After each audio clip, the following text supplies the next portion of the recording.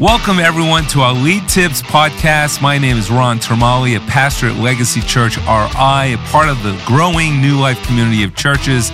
Every week, we will be gathering Christian leaders to discuss lead tips for Christians seeking nuggets of wisdom to become better leaders in their homes, society, and in the local church.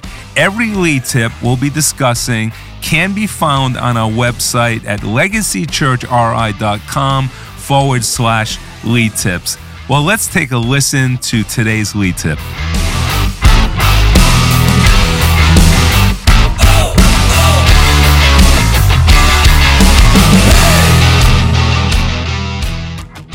Well, welcome to our first Lead Tips podcast. My name is Ron Termali. I'm a pastor at Legacy Church. And we're going to be having these podcasts probably weekly. And we have a bunch of lead tips that we've written. It's right on our website, legacychurchri.com/lead tips. And the purpose of lead tips is really to give us wisdom that will help us not only lead in society and lead in our churches, but lead in our homes and whatever aspect of society you might be working in, whether you have a career or if you have a job or maybe you're very involved in your local church. We hope that these lead tips will give you just insights of wisdom that will really help you to grow as a leader in Christ. Because the Bible does say that you are the light of the world. As a believer, God's called you to be the head and not the tail. So I'm going to start it off by introducing some people here that we have in the room that will be part of this podcast. We're going to be going over lead tip number 2. If you're looking up on our website, the different lead tips, and we're going to be talking about it. But I have here Jared Burrows and Carlos Lara, and I want to ask you guys to maybe introduce yourself, what your role is, your job is, if you're married and have kids. Tell us a little bit about yourself. Jared, you want to go first? Yeah, sure. I'd be happy to. My name is Jared. I have a beautiful wife, Natalie, and praise God, we are still together today after 16 years because God has intervened in our lives. God has saved our marriage. Today we have 3 beautiful children. We love the church. We love the house of God. We serve here regularly. Natalie and I oversee several different teams within the church. So we've had to learn a lot about our leadership over the past decade by learning how to work with servants and volunteers in the church. And if I may just add one more thing, I became a leader of a ministry team in the church. And within a month, I then got promoted into a supervisory position at my job because I work for the federal government. That's awesome. And I learned so much more about leadership by doing it in the church that I could apply that into my job. So that's why I love these tips. You think that it just applies to church, but it applies inside and outside of the walls of the church. You know what you're saying, Jared, that's so important because I believe that a lot of people learn more by serving the house of the Lord than in their secular vocations. You know, I was a vice president bank, a master's degree in business, but I really learned how to lead people in the local church. Because in the local church, you're not paying people. So you really have to motivate. You really need to pray. You need to ask God to be involved. And you need to apply wisdom in leading people. And we're part of a growing church because we have great leadership. And so hopefully these lead tips are going to help other people. Yeah, so my name is Carlos, and I have 3 beautiful kids. I'm married to my wife, Denise. We're about going on 8 years now. Been serving the church, a part of the church for over, I want to say 10 years now, which has been great. And lining up with Jared, the same thing. I came to the church kind of not knowing what I want to do in life. I was working at the YMCA at that time just as an after-school program person. And as I digged in serving the church, my career in the YMCA started to grow, and it was the weirdest thing seeing how God's principles don't just apply in church, but also applies outside of the four walls. Yeah. And I give all glory to God. And I started as an employee and left as a outreach director, and it was an amazing journey. So that's a little bit about myself. That's awesome. You know, once I got saved and started learning the Bible, I found that a lot of biblical principles are in what you learn in business school, because they're universal principles. You know, the Bible talks about wisdom, and you find wisdom for every aspect of life, including leadership in the Bible. And so, you know, you go to business school, and a lot of what you're learning really are principles that are taught in the Bible, especially the book of Proverbs. There's a lot of things in Proverbs that teach you about leadership. So today we're going to look at what is listed as lead tip number 2, and I want to kind of read it, and then we'll discuss it. Is that okay? Yeah, that sounds good. Okay, all right. So lead tip number 2, it comes from 1 Corinthians 11:1, where the Apostle Paul says, "Follow my example as I follow the example of Christ." What a weighty statement by the Apostle Paul.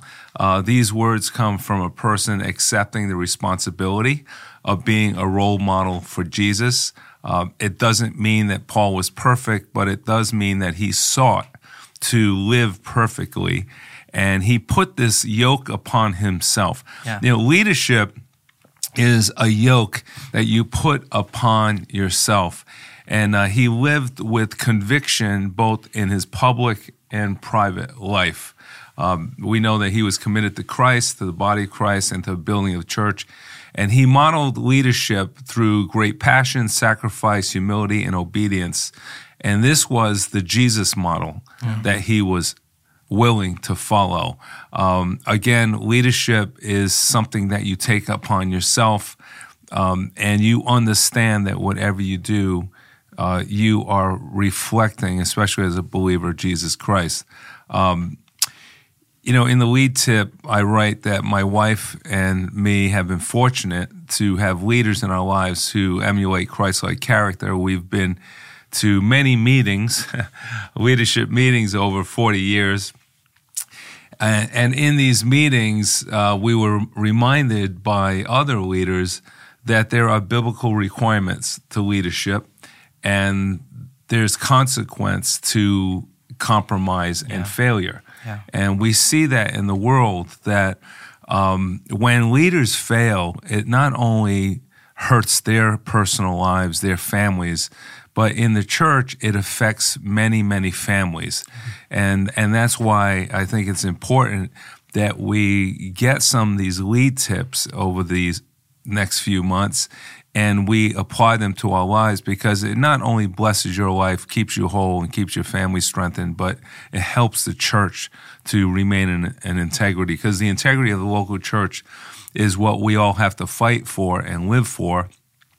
And God has to be able to point to any one of us and say, hey, follow them as they follow Christ. And this is true Christian leadership. So let me ask the first question that maybe we can talk about.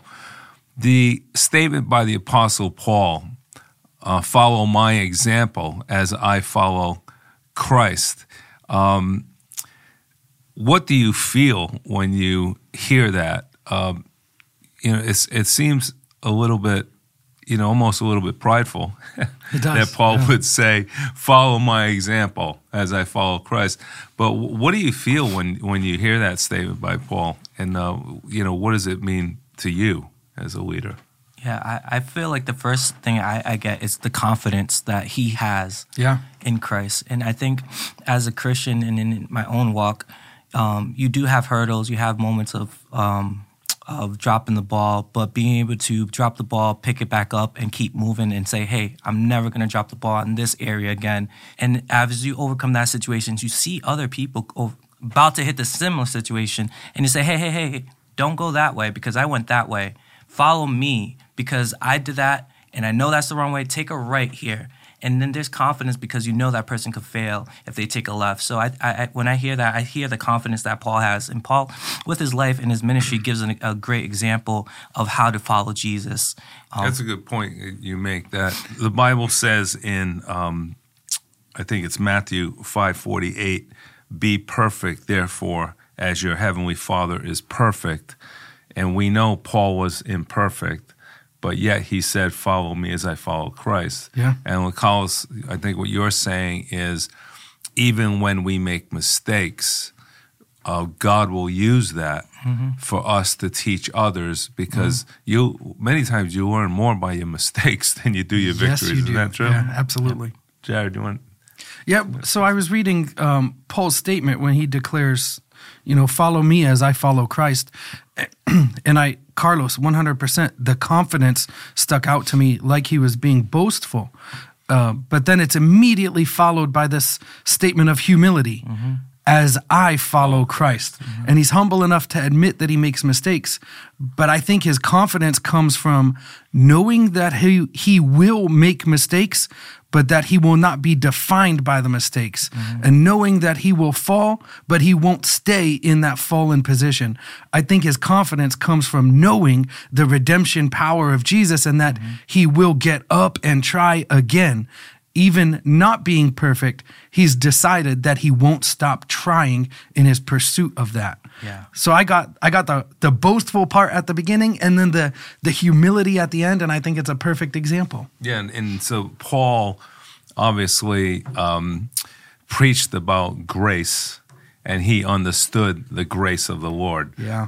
Much like David, who we know was imperfect in many ways, but yet his confidence was in the Holy Spirit and bringing redemption and helping him back up. But let's talk a little bit about that, because we don't want to give ourselves a sense of false grace or weak grace where it doesn't really matter if we fall, we just get back up. Like, shouldn't we live a life where we don't want to make mistakes? Yep. You know what I mean? Because I think in the world that we live in, there's, some call it a greasy grace where, hey, everyone makes mistakes, everyone falls. But I think we have to understand, too, that there's significant consequence when a leader especially, makes some big mistakes, especially immoral mistakes. Maybe we could talk about that, and how do we protect ourselves as leaders from making consequential decisions that are going to not only hurt ourselves, our family, and the church, which is really important. One interesting thing, too, as you're saying that, comes up to in my head, because I know Paul was writing this letter to the Corinthian church, and they were going through similar situations where there was sexual immorality happening. There was people still following other gods. Culture. Was immoral. So Paul was dealing with similar situations and issues that we're dealing with today, which is insightful to see. And I think as a leader, I think maturity is the key aspect. I can't remember exactly the Bible verse, but when I was it said, paraphrasing, when I was a child, I played like a child. I did childish things, and as I grew up, I put those childish things away. And as a Christian, and also as a leader, there's a point in your life and your walk with Jesus where you have to put away the milk and start to eat solid. Put away the childish attributes or the ways and the immaturity, and start to mature.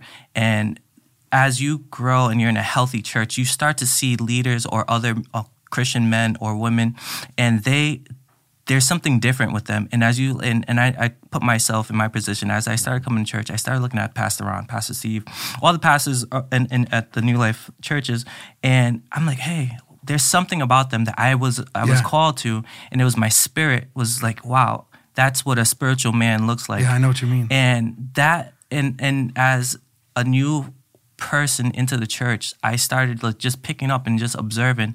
And as I observed and they spoke, it started making sense. They were Pastor Steve did a great preach and talked about barriers on the highways, and sometimes you have to put barriers in your life, but some people think that barriers are a hindrance in your life, Yeah, but restrictive. But Yeah. at the same time, it's protecting you. And as I started hearing, like Pastor Ron preach, or in meetings or in different situations, I started to understand people, as you mature, you put barriers in your life, especially as leaders, not to restrict you, but to set you free and to protect you. Yeah. And I think that's a key aspect of maturing, and a key aspect of what Paul's trying to say. It's like we could do anything, but not everything is great. Some things might be permissible, but not beneficial. Exactly. The Apostle Paul says. And, I think that's right. Like when you're following Christ, follow me as I follow Christ, that is the key. Mm-hmm. That is the key. Is if we follow Christ, and the Lord has given us the Holy Spirit to help us and guide us, and to give us conviction when we're ready to step over a boundary, right? The key is following Christ as a leader. Yep. And being accountable Yep.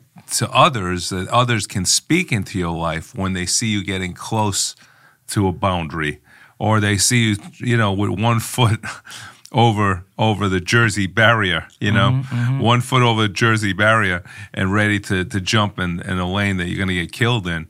I think the key is following Christ. Like we have to allow ourselves the accountability so that people who are been put in our lives as leaders, which is oversight over us, other leaders, that they can direct us, and not only direct us, but they can point out areas of our lives where there might be an avenue for the devil to get in and cause us to stumble and fall. Yep. Right?